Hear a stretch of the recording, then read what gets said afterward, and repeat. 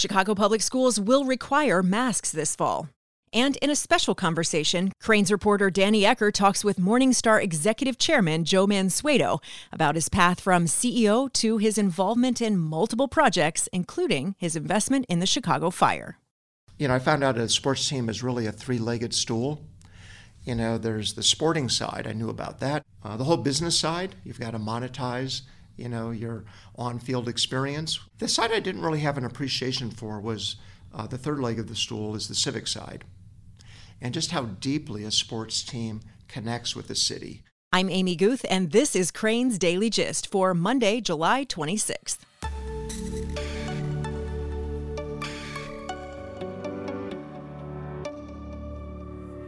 When it comes to a professional like your doctor or lawyer, you want someone who knows you well.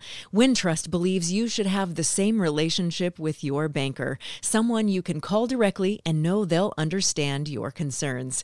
Thousands of local business owners called their Wintrust banker when they needed Paycheck Protection Program loans. They called, Wintrust answered, and helped more than 11,000 local businesses secure funding. Learn more at wintrust.com/dailygist. Member FDIC.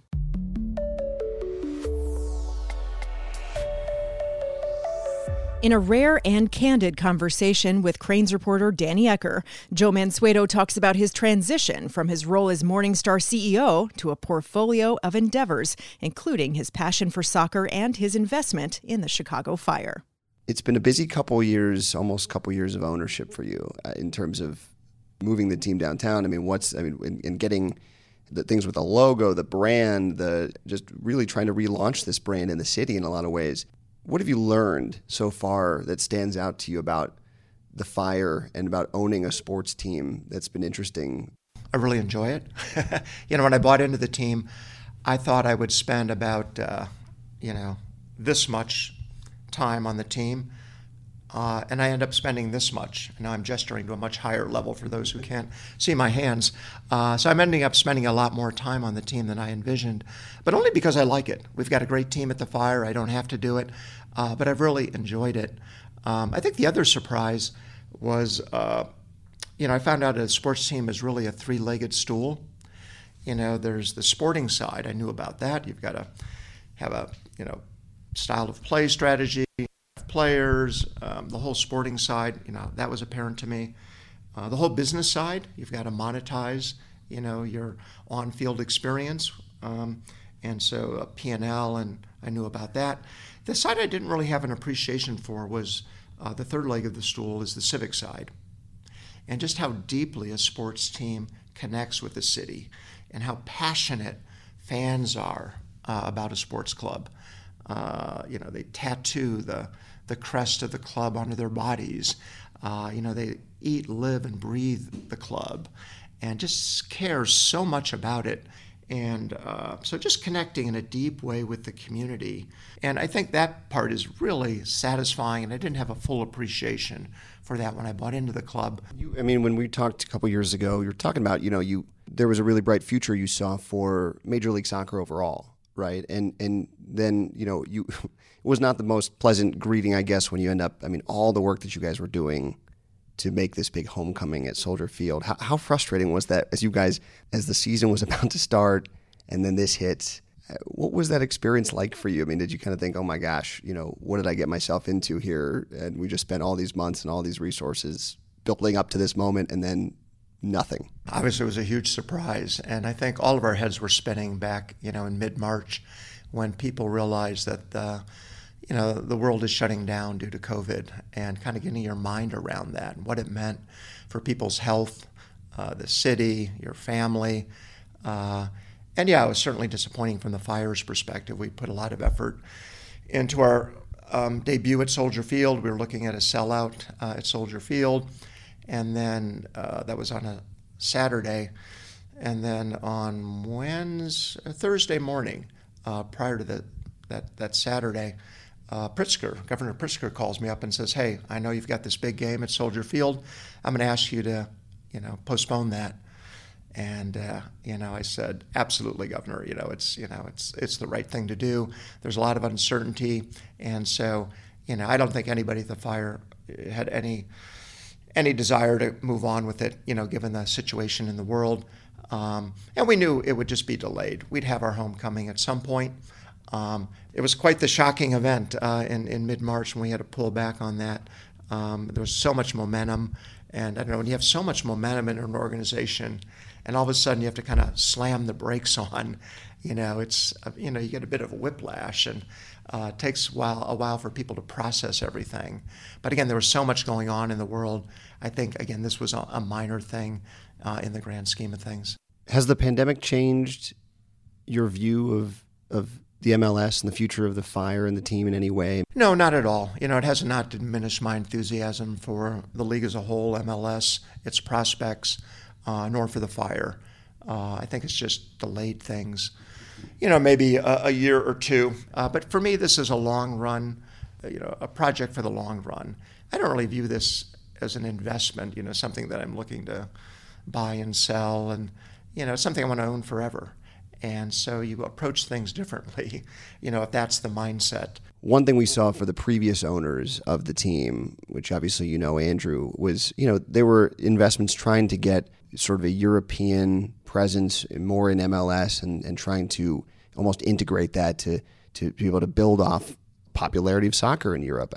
Are you guys looking at anything along those lines to expand maybe even the pipeline of players and the brand of the Fire to be able to expand to either Europe or bring Europe to the United States and to Chicago in any way? Yeah, a few things. One, developing our own talent is hugely important to the Fire.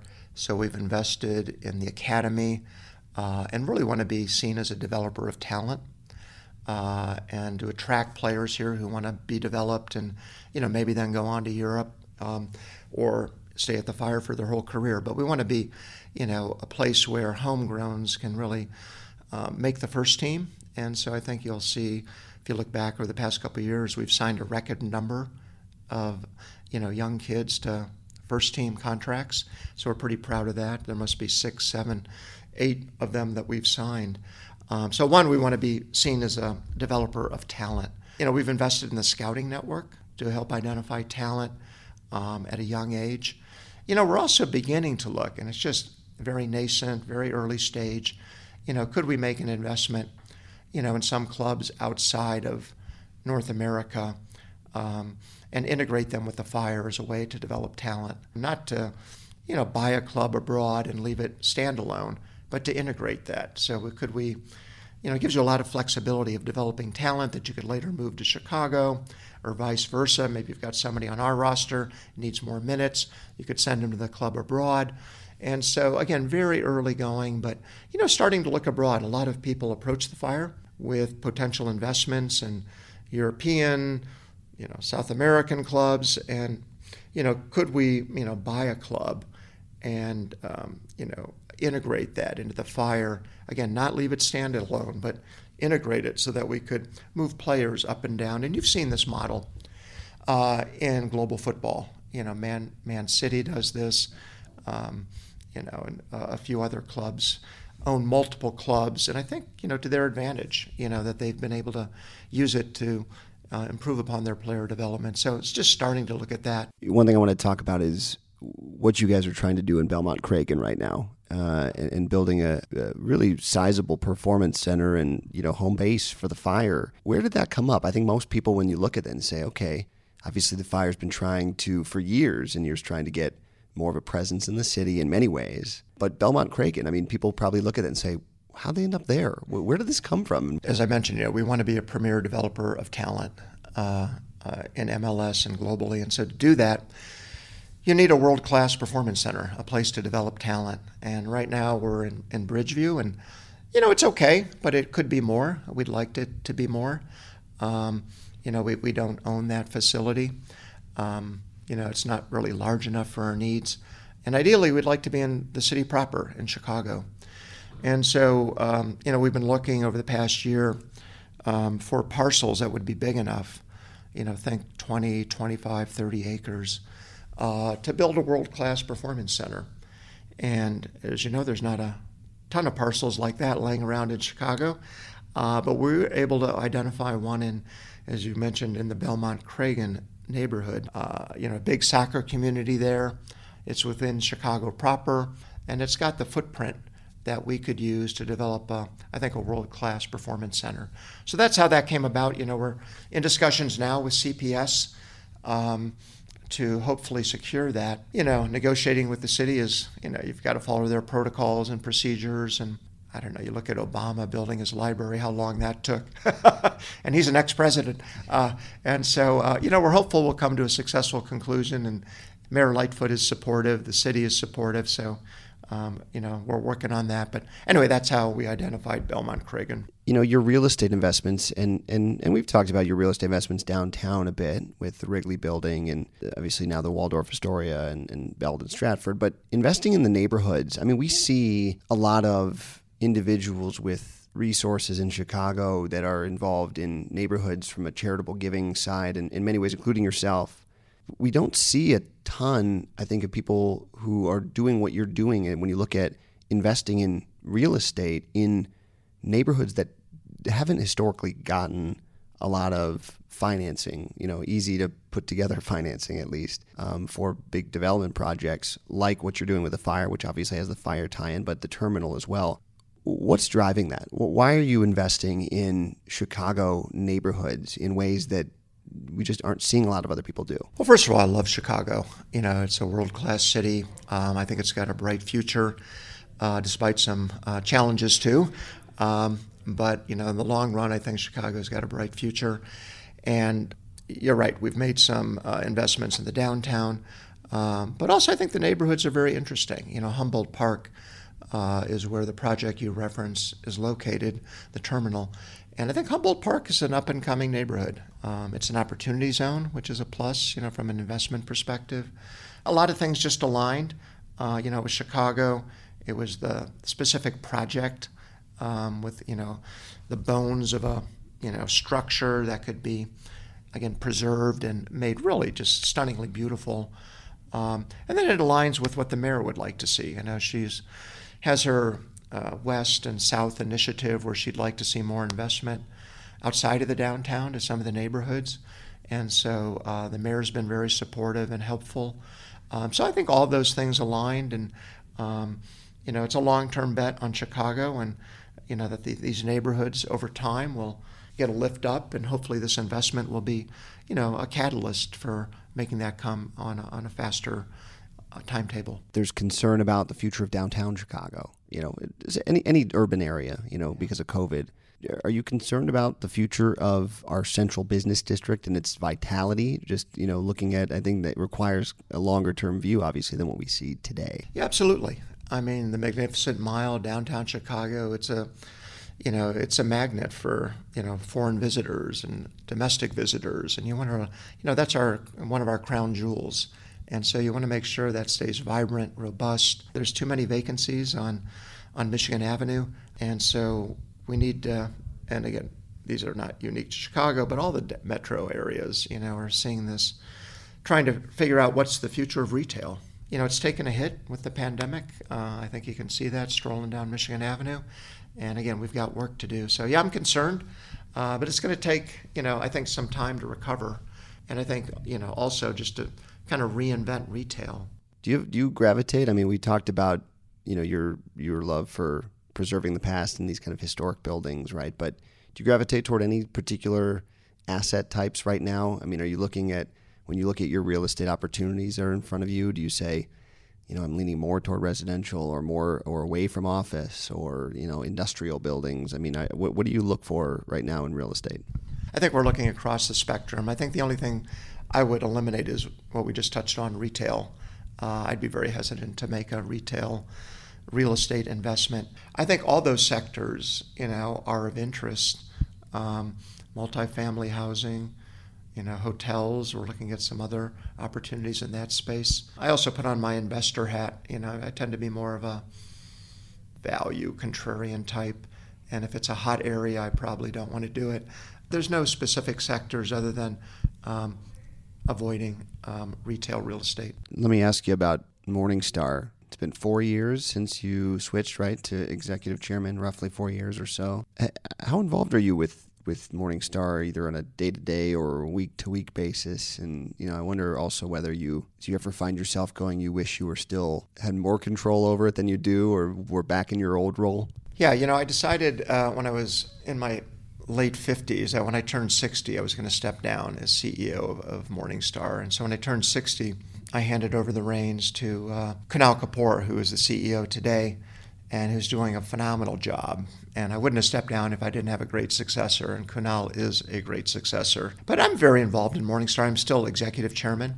So Kunal and I we email multiple times a week, if not daily, and, we get together in person, every week or two for lunch. So I'm pretty involved with Morningstar. I would say at a strategic asset allocation level, but not at a operational level. I'm not doing the day-to-day operations. I love my life now. I've gone from doing one thing, Morningstar, to a portfolio of things. Morningstar, the fire, real estate. I have a venture portfolio, some media investments with Inc. and Fast Company.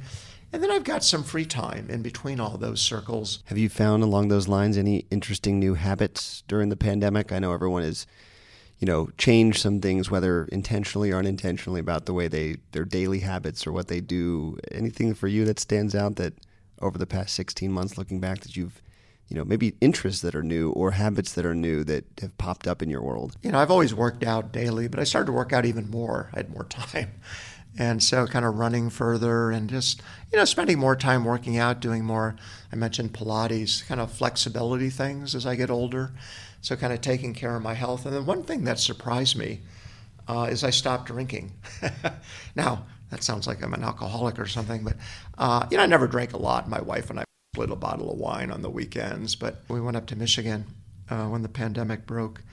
And, the first night, my wife and I, we split a bottle of wine and had a nice meal. Second night, we split a bottle of wine, had a nice meal. Third night, split a bottle of wine. And I thought, I can't keep doing this. And I just stopped for what I thought was a few days. And then I found I really felt better. And, I slept better, and, I was alert in the evenings and the mornings better. And so I thought, I'll just kind of keep going. And so I found it just really suited me well. And it's kind of surprised me. It was never a conscious thing of I'm giving up drinking, but it's been, almost a year and a half now, and I've just felt better. And so, the workouts are easier, and I'll probably go back to having a drink or two, but, that one kind of surprised me. And then I just did more reading. I kind of, read more of the classics. I reread Thucydides, History of the Peloponnesian War, things I read in college that I had forgotten about. So just, tried to read broadly and all kinds of things from business to classics. And so having more time just to up my reading. I'd found I'd been doing, just spending a lot of time, like most people on the internet, kind of reading articles and, going to wonderful websites like Crain's. And I wasn't reading as much as I used to. And so I think having more time, I upped my reading, and that was a nice thing. So I don't know. I didn't really develop any wild, exotic habits, paragliding or something. But I'm pretty basic, Danny. I'm not no crazy habits. I was going to say, are we going to see you, video of you sometime here, sharing viewpoints on Greek military history with the fire, in the locker room, motivational speeches? Are we going to see that? I talk Greece with Frank Klopas, our assistant coach, who loves all things Greece and loves Thucydides. And so, but I think beyond that, the rest of the players, I think it would not be the point of connection. What's next for you here in Chicago? Anything that you can give us a hint at that you are going to make a next big splash? Like you said, you have an interesting mix of a portfolio now, and different interests and business interests and personal interests. What do you see yourself getting into next? I think in Chicago, we've touched on them. I think the Fire Performance Center is, a huge priority. We're also renovating the Belden Stratford, up in Lincoln Park. On the real estate side, beyond that, I think I've got a lot of Chicago. So we're doing some projects across the U.S. in Tampa, Atlanta, Austin, Madison. So trying to kind of get our feet wet outside of Chicago a bit. Still love Chicago, open to opportunities here, but I think we've got a number of things. Want to finish the terminals we touched on in Humboldt Park, want to finish the Belton Stratford, want to get the fire training center, the performance center done. So that's a pretty full plate for us for now. I'm going to ask you one last question here that I've asked a number of people because I think it's it's a crystal ball type of question. I wonder if we fast forward 5 years, when we look back at 2020 and 2021 and what we thought the future would hold, what do you think most people are going to be most wrong about? When you look back at predictions that have been made over the past year about the way people will change the way they live or work, or what do you think things are that you think we most misinterpret about these times? That is a great question. I'm not sure I've got a crystal ball that will give you a clear answer on that. I guess there's some predictions that we won't go back to shaking hands and hugs, and we'll be keeping our distance, and I'm less sure that kind of work from home, that that's the new norm, that people won't work in offices as much. I'm in the camp that we're going to revert more back to where we were, that if you're running a company, you need to build a corporate culture. You need to get people together. We're humans. We need that face-to-face interaction, that we can't move wholly to video and distance and separation. We're going to get back to a world where there's more contact and people in the office. That said, there'll be flexibility around that, which I think is a positive. We're going to get back to, travel, being together, shaking hands, putting the masks away, and being back in the office. And, I look forward to those days. Joe, thank you so much for the time. No, it's been a great conversation, Danny. I appreciate the invitation to be with you. That's Crain's reporter Danny Ecker with Morningstar Executive Chairman Joe Mansueto. You can read more about their conversation at chicagobusiness.com. Coming up, another big Amazon distribution center is coming to Waukegan. This is Crain's Daily Gist. Today's top stories are next. Here's a great way to stay in touch with Crain's Daily Gist. Subscribe to the Crain's Morning 10. It's our daily newsletter featuring the 10 biggest stories of the day. To subscribe, visit chicagobusiness.com/morning10.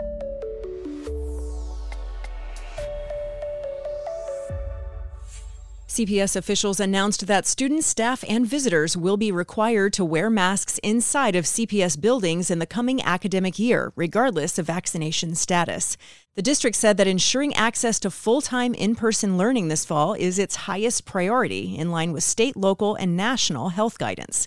The updated set of safety guidelines comes as parents expressed concern about district uncertainty leading into the school year, and just days after city officials expressed concern about a surge in the highly contagious Delta variant. The state school board has said that masks can be optional for vaccinated students and teachers, but that local administrators can set tighter rules. The district won't guarantee 3 feet of social distancing at all times due to school population and classroom constraints, but said it would enforce 3 feet of social distancing whenever possible. While eating meals, students will be divided between cafeterias and other spaces like classrooms to facilitate 3 feet of distance. Where distance isn't possible, the schools will rely on safety measures like air purifiers, hand sanitizer, cleaning and disinfecting, contact tracing, as well as cloth face coverings. The district said on Thursday it will also update health protocols when necessary according to public health guidance. Amazon has snapped up more industrial space in the northern suburbs, leasing a big warehouse in Waukegan that could employ hundreds of people. The company confirmed it's moving into a new and more than 500,000 square foot building on South Lakeside Drive in the Bridgepoint North Industrial Park. Amazon already occupies one building in the same development, a nearly 630,000 square foot fulfillment center just around the corner on Bridge Drive that opened in 2017. The Waukegan lease is just the latest in a real estate binge in the Chicago area that Amazon started a few years ago and sped up earlier in the pandemic in 2020. Crain's Albie Galoon reported that the expansion has slowed a bit this year, but shows few signs of winding down. And the company has been on a hiring spree as well, adding 15,000 workers in Illinois last year with plans to hire another 3,800 in 2021.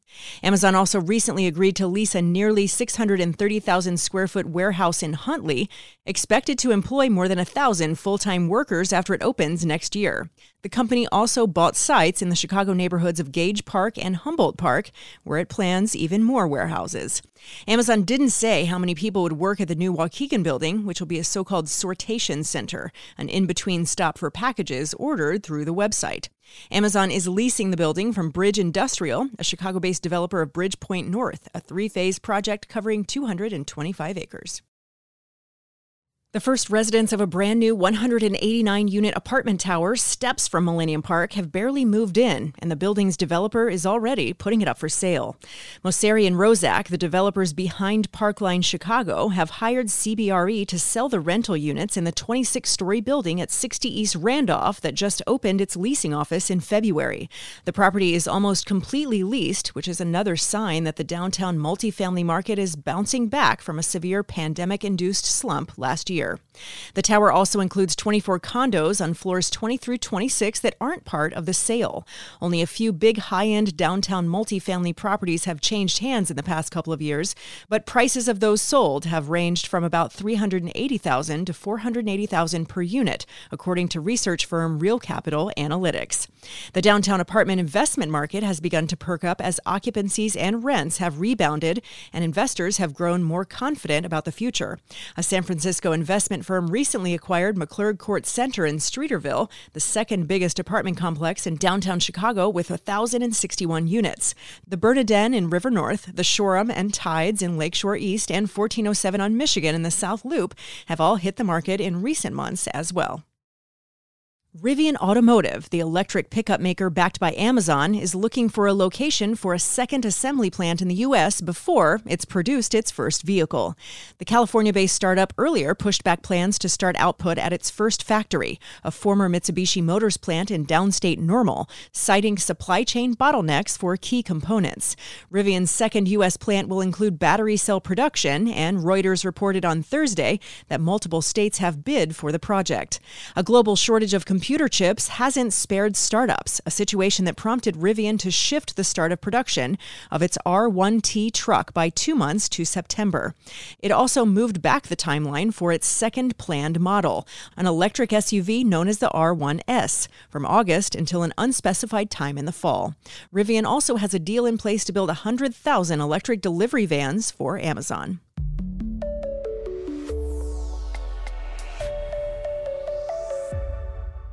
And that's Crane's Daily Gist for now. Our continuous newsfeed lives at chicagobusiness.com. Thanks so much to Joe Mansueto and to Danny Ecker. Be sure to subscribe to these conversations on Apple Podcasts, Spotify, Stitcher, or wherever you get your audio on demand. And find hashtag Crane's Daily Gist on Twitter, Facebook, and LinkedIn. And let's continue talking there about these and other business stories. Our show is produced by Todd Manley at Earsight Studios. I'm Amy Guth. Thanks so much for listening, and I'll meet you right back here next time.